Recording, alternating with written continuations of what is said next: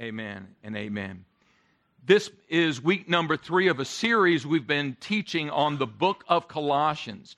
We've entitled this Colossians, Jesus Christ is Everything. That's really what the entire book of Colossians is about. It is really, that book is the simplest and clearest presentation of who Jesus Christ is of all of the books in the New Testament. Now, as we covered a lot of ground last week, and I want to pick up right where we left off and just remind you of a couple of things I said at the very close of the message because they were so important as it relates to a couple of the parts that we're going to be reading today. In just a moment, we're going to read some text from Colossians chapter 1, and then later we'll read this morning going into chapter 2. All right? So we're going to be talking today about the supremacy of Christ. Actually, I was tempted to rename this Super Jesus Christ, but I thought it might be a little cheesy. So anyway, we stuck with the supremacy of Jesus Christ. All right. So as I said to you last week, there were 3 things that you really need to, that kind of focus our attention on what the dangers were going on in the church of Colossae. He wrote this letter not only to encourage the people, but also to warn them and to combat certain wrong, false teaching that was going on in that church. And it really, if you boil it all down, it was all about an effort to depreciate and to minimize the role and the place and priority of Jesus Christ in people's lives. And so these 3 statements, I think, are helpful for you to really grasp this. Number one, many of these who have been influenced by this wrong teaching felt that Jesus was important. How many people do you know that he's important to them? But maybe not essential. See the difference? There were people who said, yeah, I give Jesus a place in my life without recognizing that when it comes to Christ, he demands what? First place. Everybody say first place. See, many people allow Jesus to have a prominent role in their life, but certainly not a preeminent role. And all of those things go to the issue of the role and the place that Jesus Christ deserves in our lives. Now, you don't have to be subject to false teaching to fall into those errors. Am I right? I mean, you don't have to be Gnostic in order for those things to happen in your life. It can happen to all of us for different reasons. So let me just address 3 things, and hopefully you can read this, but I'm gonna be very clear about it. As I've told you, there's this false teaching going on in the church at Colossae. I thought it might be helpful if I just give a general overview of some of the false teaching that was common during that time. There's 3 facets to it, 3 misconceptions. You ready for these? Number 1, the false teachers were teaching that God did not create the world because in their mind, anything that was natural, anything that was of matter, was evil. So you can see if the world, the creation that we have that we live on, the beautiful mountains and the streams and the trees and everything that we have in this created world, if it is evil, then God cannot create evil. You can see where that went wrong, can't you? Right? Number 2, they believed that physical matter was evil, so they argued that God could not have come to earth in human form. If everything in this natural place is evil, then how could God come to earth in his son Jesus in human form, which the Bible teaches us, right? But that's impossible. So they were promulgating that kind of false teaching. The third misconception they have is that they did not believe that Christ was the unique Son of God, but instead they believed that he was just one intermediary. They thought there were numerous intermediaries that you could go to connect to God.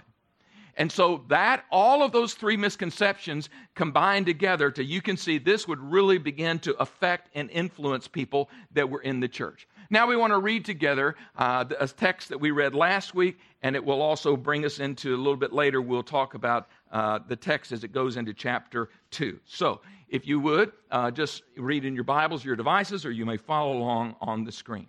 Colossians chapter 1, beginning in verse 15. The Son is the image of the invisible God, the firstborn over all creation. For in him all things were created, things in heaven and on earth, visible, invisible, whether thrones or powers or rulers or authorities, all things have been created through him and for him. These misconceptions now, does it connect? You kind of connect why he's saying what he's saying? He goes on to say, He is before all things. And in Him all things hold together. And He is the head of the body, the church. He is the beginning and the firstborn from among the dead, so that in everything He might have the supremacy. Now, if you have a scripture that you can underline or you can highlight on your device, highlight that phrase at the end of verse 18, because that is the summary statement that is basically the whole book of Colossians in one phrase right there. That so that in everything He might have supremacy. For God, verse 19, was pleased to have all of His fullness dwell in Him, and through Him to reconcile to Himself all things, whether things on earth or things in heaven, by making peace through His blood shed on the cross. Once you were alienated from God and were enemies in your minds because of your evil behavior. How many of you can relate to that? Say amen. Some of y'all acting very righteous today. I mean, it says you once were that way. I didn't say today. Once you were alienated from God, right? Verse 22. But now He has reconciled you by Christ's physical body through death to present you holy in His sight, without blemish, free from accusation. If you continue in your faith, established and firm, and do not move from the hope held out in the gospel. This is the gospel that you heard and that has been proclaimed to every creature under heaven, of which I, Paul, have become a servant. Now this text breaks up into two very natural passages, two arguments rather, two natural sections. Number one, he's speaking about the supremacy of Christ in creation. Secondly, he makes an argument for the supremacy of Christ over the new creation, or the church. That's you and me. And so let's look at how he argues for both of these. First of all, Jesus Christ is supreme and preeminent over His creation. We see that in verses 15 through 17. There are four truths about Jesus in these verses. Number one, there's a statement that's very clear, and it simply says, He is God. He simply is God. The Son is the image of the invisible God. He is God. Paul doesn't mince any words here at all. He simply says, Jesus is the image of an invisible God. You want to know what God's like? Look at Him. He is God. As powerful as sometimes in life we use symbols for things and they represent something. So for example, this ring on my finger represents what? That I'm married. That's right. Carrie lets me know anytime it happens to be put off my finger for 30 seconds. She reminds me what it represents. So even though it's symbolic, it also represents something. But my ring, having a ring, doesn't make me married. Right? It's simply a symbol that I'm married. And so listen very carefully. Jesus is not just a symbol of God. He is God Himself. He is the essence of God. He is God in human flesh. It's very interesting here that he uses a word when it says here in verse 15, the first part. He is the image of an invisible God. The word there, image, comes from the Greek word icon. That interesting. Where we obviously get iconic and icon today comes from the Greek word icon.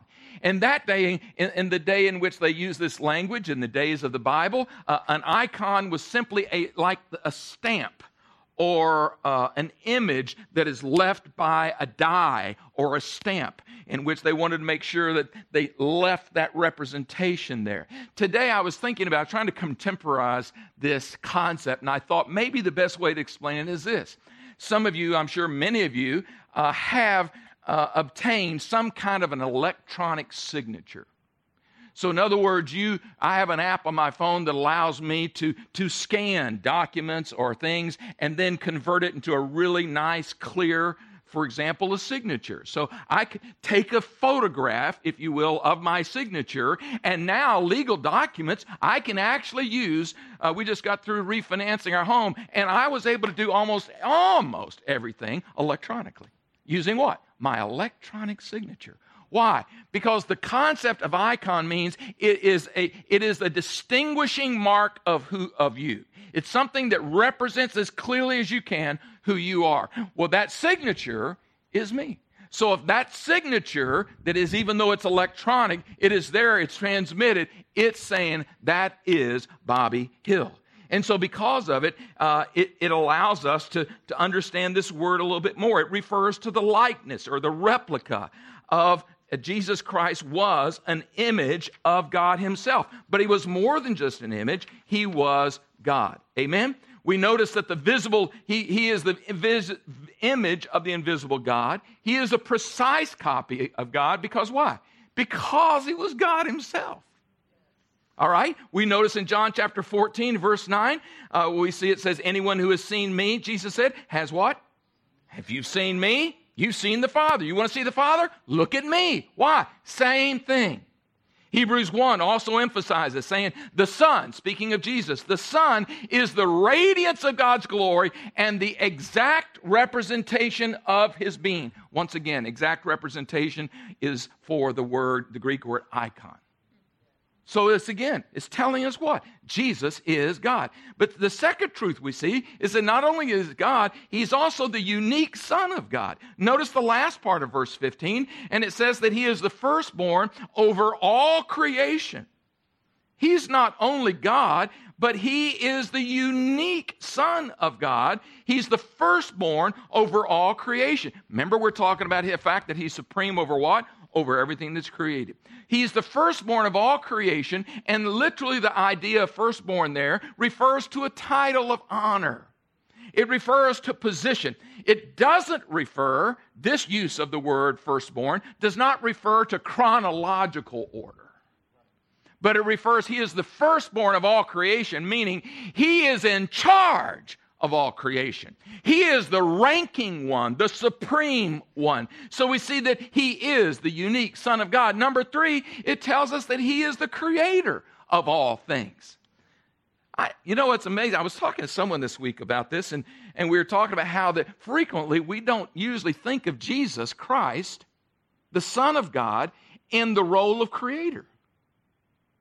Many times we somehow in our minds, and we know that God is one, and he has these 3 clear, distinct aspects, God the Father, Son, Holy Spirit. He's one God, but he expresses himself in these ways, but they're also distinct. And they're indivisible, but yet they are distinguishable. And therefore we have the mystery of Father, Son, and Holy Spirit. But how many of you ever really think about Jesus Christ as a part of the creation team? We don't usually do that. Somehow we just think he just shows up later. The Bible teaches us that he was pre-existent. Jesus was a part of creation.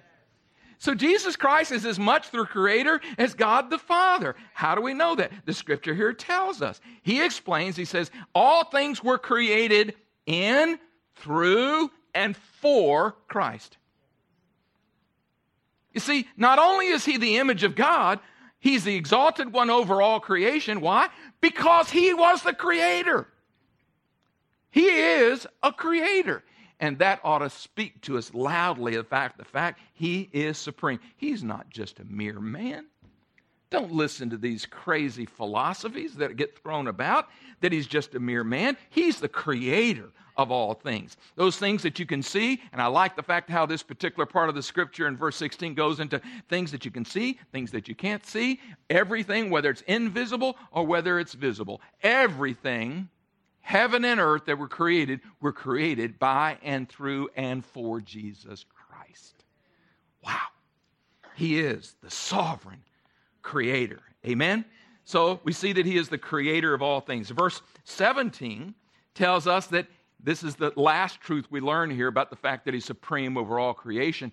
He was what? It says that everything was held together because of him. He upholds all things. You got to just stop for a second and think about this. I want you to just make sure you get this. Listen to what the scripture says. It says, all things have been created through him and for him. Verse 17, he is before all things, and in him all things hold together. Things, what's he talking about? All created things. Okay? So all created things. Just stop and start making a list in your mind. That's human flesh. That's the creation you can see. That might include the solar system. Would that maybe include the laws of the universe? The law of gravity? How things work? Which scientifically, we have a greater understanding of how they work, but maybe what many don't ever calculate is the place that Jesus Christ holds in keeping everything on its course. He is upholding. Literally, the idea there in the original language means he's holding everything cohesively together. Take him away. Just imagine for a moment. Talk about a crazy movie, right? Take him away. What happens? Cataclysmic. Everything begins to fall apart. Everything in creation begins to fall apart. Everything that is created, visible, invisible. What a crazy, crazy day that would be. But thank God it's not going to happen. Why? Because Jesus Christ is the one who sustains. He is the one that holds all things together. In John chapter 8, verse 58, Jesus said this, before Abraham was born, I am. Christ is before all things. Yes, both in time and rank. And he not only created the world, but he is the cohesion that keeps it all together. One of my favorite verses is Hebrews chapter 1 and verse 3, which tells us that he holds everything together, that creation is held together by the word of his power. Shows you the power of his word. If it weren't for the power of his word, stuff would just start spinning out of control. Planets would go crazy. Everything would be thrown into utter chaos if it weren't for Jesus Christ holding all things together. And once again, the fact that he's supreme over the universe, which is the argument that he's making here, he's supreme over his creation. But that's not enough. Paul loves to layer his arguments, okay? So now, he says, in addition to that, he's also supreme over what? The church, his new creation. And he begins to take off on that. So let's just look at his arguments for that. He is first of all, preeminent because he is the head of the church. Verse 18 and 19. It says, and he is the head of the body, the church. He is the beginning, and he is the firstborn from among the dead, so that in everything he might have the supremacy, for God was pleased to have all of his fullness to dwell in him. So the first thing we notice is he's head of the church. What does it mean? It means that it is not the senior pastor that's the true head of the church. It's not a bishop. It's not an apostle. It's not a pope. Forgive me, everybody who has sensibilities that I've just offended, all right? But Jesus Christ is the head of the church. He is number one. Everything should initiate from him. He not only directs, but he himself is the head. Only Jesus qualifies to be the head. The word head here means that he is the authority. He is the source of the church. Think about it, what it means. Everything about our bodily function is dictated from where? Right here. Cut the head off, too late, right?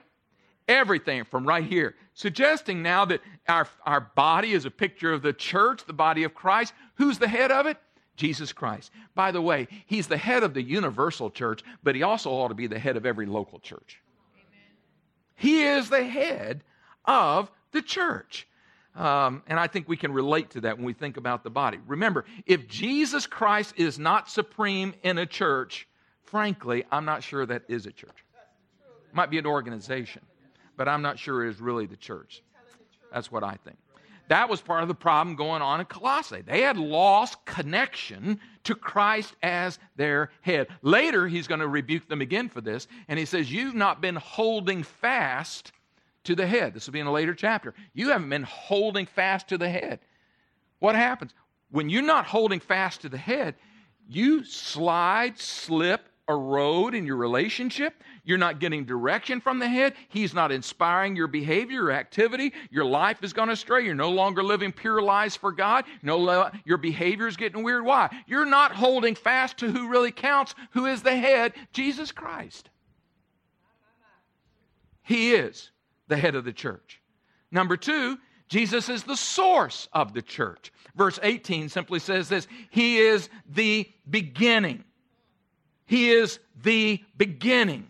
Meaning what? Means He is the source. The word actually comes from two different words, which are in the original language mean to rule and to begin.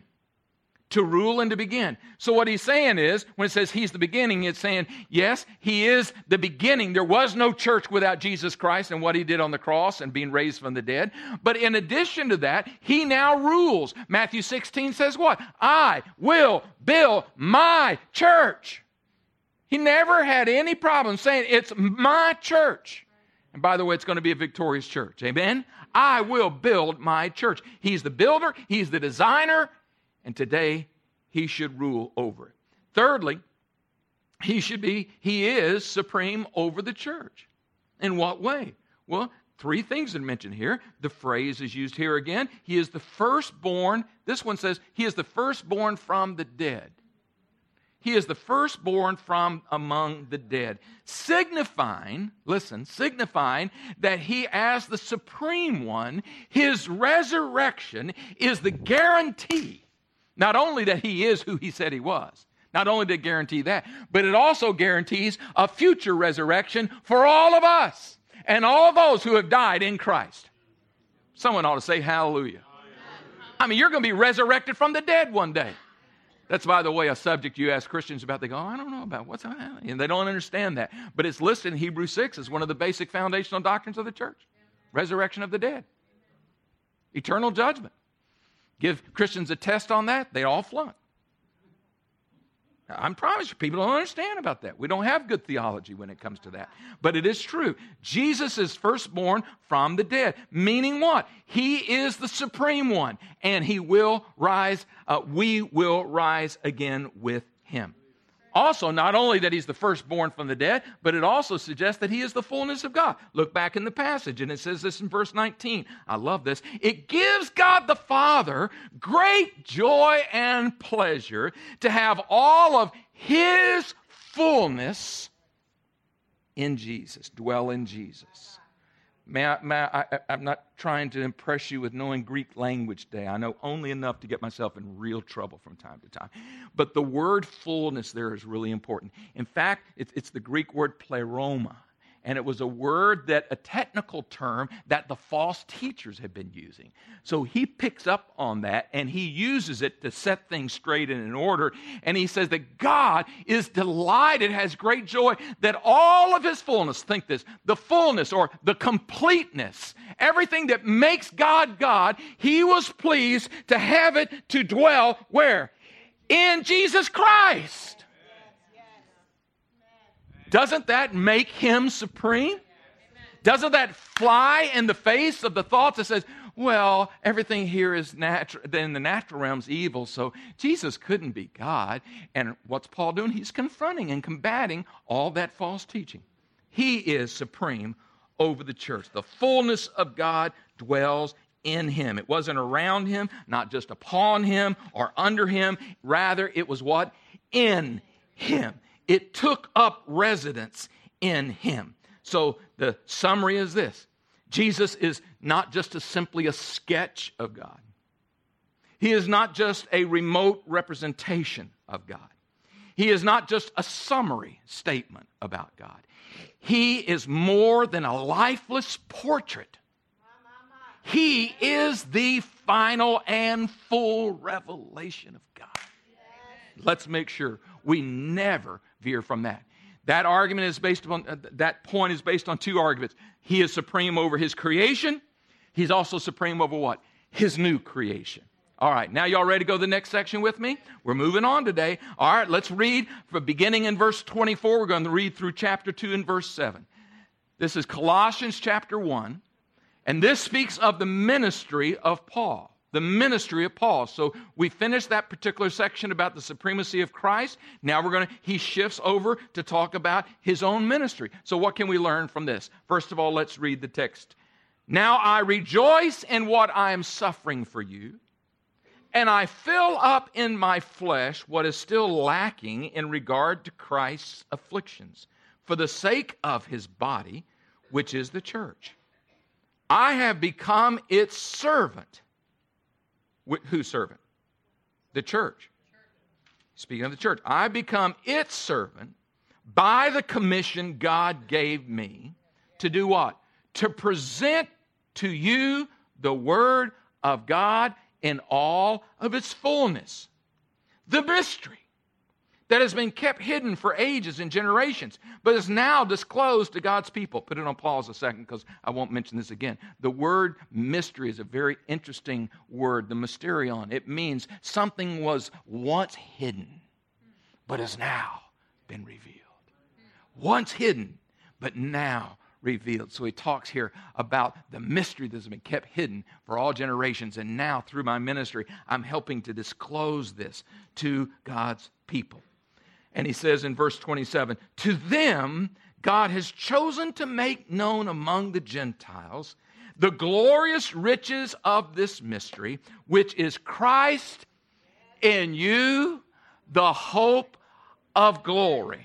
Christ in you, the hope of glory. Turn to your neighbor and say, he's in you. Just turn to them right now. You say, well, I don't know if he's in them. By faith, just say it anyway. He's in you. All right, verse 28. Paul says, he is the one we proclaim, admonishing, teaching everyone with all wisdom, so that we may present everyone fully mature in Christ. To this end, I strenuously, the NIV says, I strenuously contend with all the energy Christ so powerfully works in me. Now, I think you can see, what is Paul talking about in these verses? He's talking about his ministry. Talking about what he does. And so I thought it would be very helpful for us just to break this down and for you to mention to you a couple of points that this section clearly makes. I think I have 4 points to make. 4 points very quickly. Number one, he speaks of the ministry of suffering. Now, clearly, this is not something Christians today want to talk about. I don't know when, Gary, I saw the last conference that was well attended that featured the subject of suffering. We're going to have a conference on suffering. Everybody come and sign up. It's real cheap, but just come. It's going to be on suffering. How many of y'all think we would not have very much of an attendance? Do you know what I'm talking about? Might just be the presenter, all right? Because Christians, they don't want to talk about suffering. But Paul never hesitated to talk about his suffering. Now, I know people who suffer for the wrong stuff. But Paul was suffering for the right stuff. You can look at it in verse 24. What's he saying? Now, I'm rejoicing. Well, that's a pretty good attitude, wouldn't you agree? He said, I'm rejoicing in what I am suffering for you. What kind of suffering is he speaking of? You got to remember, when is this being written? About 60 AD. Where is Paul writing it from? Prison. He's been interrogated. He's being persecuted. He's in prison for the faith and for everything that he's done. He's simply referring, he's not trying to get pity.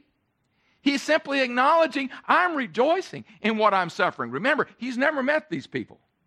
But he's declared to them, I'm rejoicing in my sufferings. I'm doing my part here, and I'm suffering. And Paul did suffer in many different ways as he explores and extrapolates in other letters, particularly to the church at Corinth. But here, he doesn't hesitate at all to talk about his sufferings. And he says he does it for the sake of the church. So first of all is the ministry of suffering that Paul mentions. Secondly is the ministry of the word. This is a very important section here. He speaks of the ministry of the word. Listen to what it says. I become its servant, the church, by the commission God gave me. So we've already learned from actually Colossians 1:1 that Paul was writing them as what? An apostle, one sent from God, one with a message, right? So he already is speaking of his authority to speak this. He says, I have a commission. I'm a servant, but I have a commission God gave me. And what is my commission? What have I been sent to do? What is my primary deal to do? To present to you the Word of God in all of its fullness.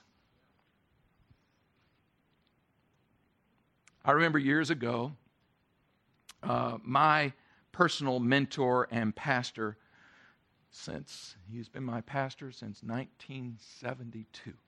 It's a long time. I'm delighted that he's going to come and speak to you on the last Sunday of April. All right? So he's coming, and I think he's about 75, but he's still full of the Word of God. Many times during my years of ministry, when I was at any point of transition, he would frequently say to me, whether in person or by phone or whatever, he'd say, "Now, Bobby, you can do a lot of other stuff. I know you can do it well. There's a lot of stuff. I want you to remember one thing. Preach and teach the Word of God." He would always bring me back.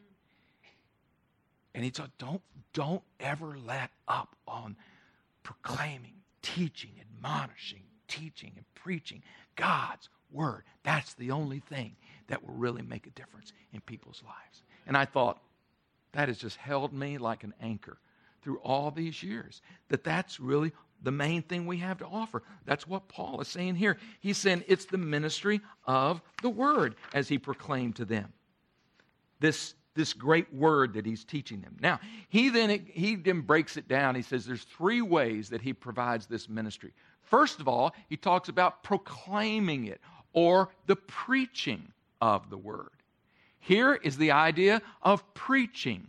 It focuses primarily on a positive message, giving the good news of Christ and the Word of God, but sharing it in a positive way, declaring it to the Gentiles. That's the preaching he's talking about. How many of you know there is a little bit of difference between a preacher and a teacher? Yep. Only 6 hands went up. All right. Paul says later, and when he's writing to Timothy, he identifies himself and he says, I'm an apostle, a preacher, and a teacher. So he wouldn't say that if there wasn't some difference. And I always find it interesting in some of my preaching classes to ask the students, what's the difference between preaching and teaching? Man, there are ideas all over the map about the difference. But just to understand, it's not just style, but preaching has to do with the broadcasting and the proclamation of God's Word. And it is, style-wise, it is delivered a little bit differently. But that's what he's speaking of here when he mentions preaching. Then he mentions a very intriguing word. I think the NIV uses the word admonishing. What are some other words that are used there? Preaching, what else? Proclaiming, and what? Through. Anybody else have a different word in your translations? You're not even looking at your translation. You're just looking at me, aren't you? All right. That's all right. There are several different words that are in different translations are used. NIV says, He is the one we proclaim, admonishing and teaching everyone with all wisdom. The word here for admonishing is a very interesting word. And it's the word nouthetes, and it literally means counseling. Coming alongside of someone and providing positive, affirmative, even corrective counseling. So, from time to time, we all need some counsel. We all need someone who that it's Bible-based, but who can say, have you ever thought about tweaking this in your marriage? This might help you. Someone's dumping their problem here and telling you about this and say, well, this is what God says. Maybe you ought to consider this bit of wisdom or this. What is it? It's biblical. Paul said we proclaim Christ, but we also do it through what? The admonishing. Through admonishing. And we can actually admonish one another. It doesn't have to be an hour-long counseling session for it to fit admonishment. And you don't have to have a doctor of psychology, as some are blessed to have, in order to admonish. But it needs to be what? Based on what?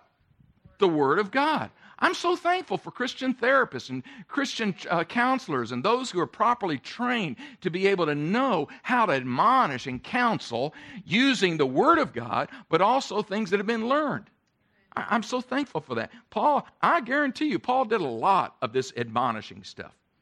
Now, he says, in addition to that, also teach. What does teaching have to do with it? It's a word that literally means the imparting of truth. God's Word is truth, and teachers do what? They just break it down. Here's the truth. Here's how to help you understand it. And here's what it means. It is the impartation of positive, helpful truth from God's Word. How many appreciate good teaching? All right. So then he wraps it all up by saying, number 3, all right, this is my ministry. By the way, it's a good ministry for the church to have today. Would you agree? Not everybody's going to be gifted to do everything Paul could do. Y'all understand that? But you would agree that the church, the body of Christ, should be doing this stuff? All right. Then he looks away and says, now here's the goal of it all. He says, I do all that. I preach, I counsel, I teach for one reason. He is the one we proclaim, admonishing and teaching everyone with all wisdom, so that what? Underline that, so that we might present who? Only an elite few people? No. That's what some of the false teachers were saying. No, so we might present everyone what? Fully mature in Christ. That's his goal. What an incredible aim and goal of ministry. I want to present everyone I can have any influence over. I want to help present them. It's not just a matter of getting people born again. That's so important, right? That gives them the citizenship in heaven. But he said, no, it's more than that. I want to help them to grow up. It's time Christians today grow up. He said, I want to present them fully mature in Christ. The word there literally means fully grown. Now, I don't know about you, but I'm not fully grown yet. Anybody here fully grown? We all have room to grow, right? We all have things that God's straightened out in our life. We're all still disciples of Jesus, and we're all still on a journey. But the idea, Paul says, is I have in mind, my vision, I see it out there. My objective is I'm either winning this person, or I'm counseling this person, or I'm teaching this young church. My goal is what? I want to present everybody fully mature in Christ. Whew, what an incredible goal. One more point and I'm done this morning. He gives us a secret that you need to get a hold of because it's applicable in your life. I don't know about you, but I read that section. I get tired just reading. Man, how? Paul. And he's saying this from prison. He's saying this in chains. He's saying this having already admitted he's been suffering. It makes me feel tired. I think I need a nap after I just read this, what he's doing. But he gives us a secret. Look at that final verse. This is what he says. Presenting everyone fully mature in Christ, verse 29. To this end, so he just affirms that was the end goal, right? To this end, I strenuously contend. The King James simply says, I labor. Labor doesn't do justice, all right, to this word. I strenuously contend with all the energy Christ so powerfully works in me. The word there sometimes translated labor is a Greek word that simply means that it means heavy work where you work to the point of exhaustion.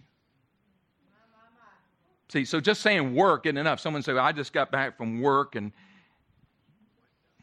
they may not have done a whole lot of labor. They checked their time card and checked it again and say, okay, I've just been to work. Maybe. Right? But there's a different thing. If you've been to work and you were like giving everything you had, and I mean with every ounce of energy in your body and strenuously, you were working really, really hard to the point of being totally exhausted. Most of us have worked that hard at some point in our life, right? No? Yes.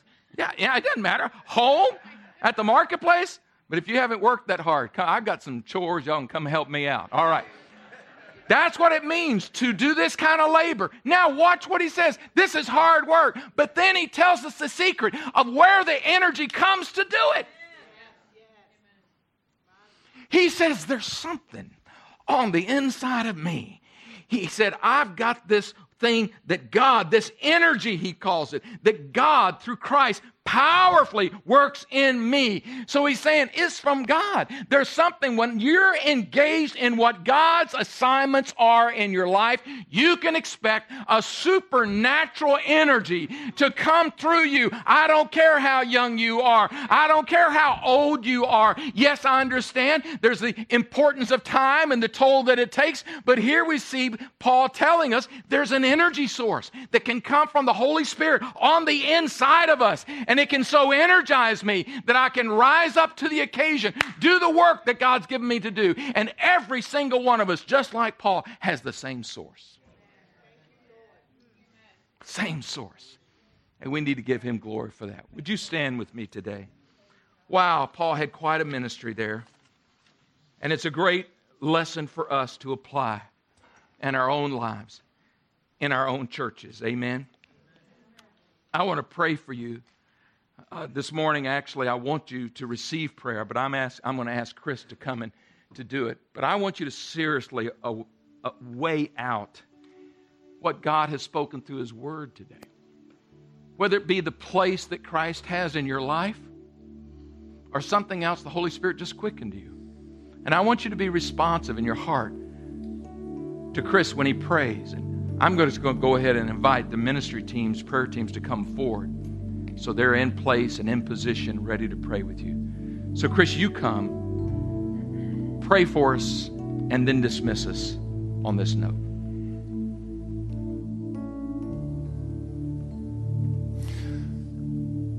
Echoing what Pastor's saying, I want to really encourage you to take action, right? So if there's something that has been prompted in your spirit or in your mind, there's something that's been touched on today, I want you to come forward. I mean, they're all pretty, but they're not just pretty. They're up here to pray for you and to agree with you, right? We know from Matthew that if we agree together, God will do the things that we're praying for. These are people that know how to get hold of heaven. So if you have a need, you want agreement, whatever that is.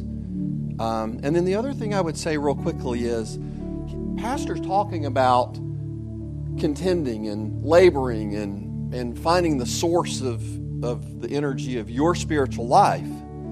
That happens, one of the places that happens here at this church is in journey groups. So I want to make sure that today's the last day to sign up. Make sure that you take those journey group because what's going to happen in those groups is you're going to get fashioned more and more into the image of Christ. That's where these promises start to get fleshed out and start to actually become real to you and become daily practice.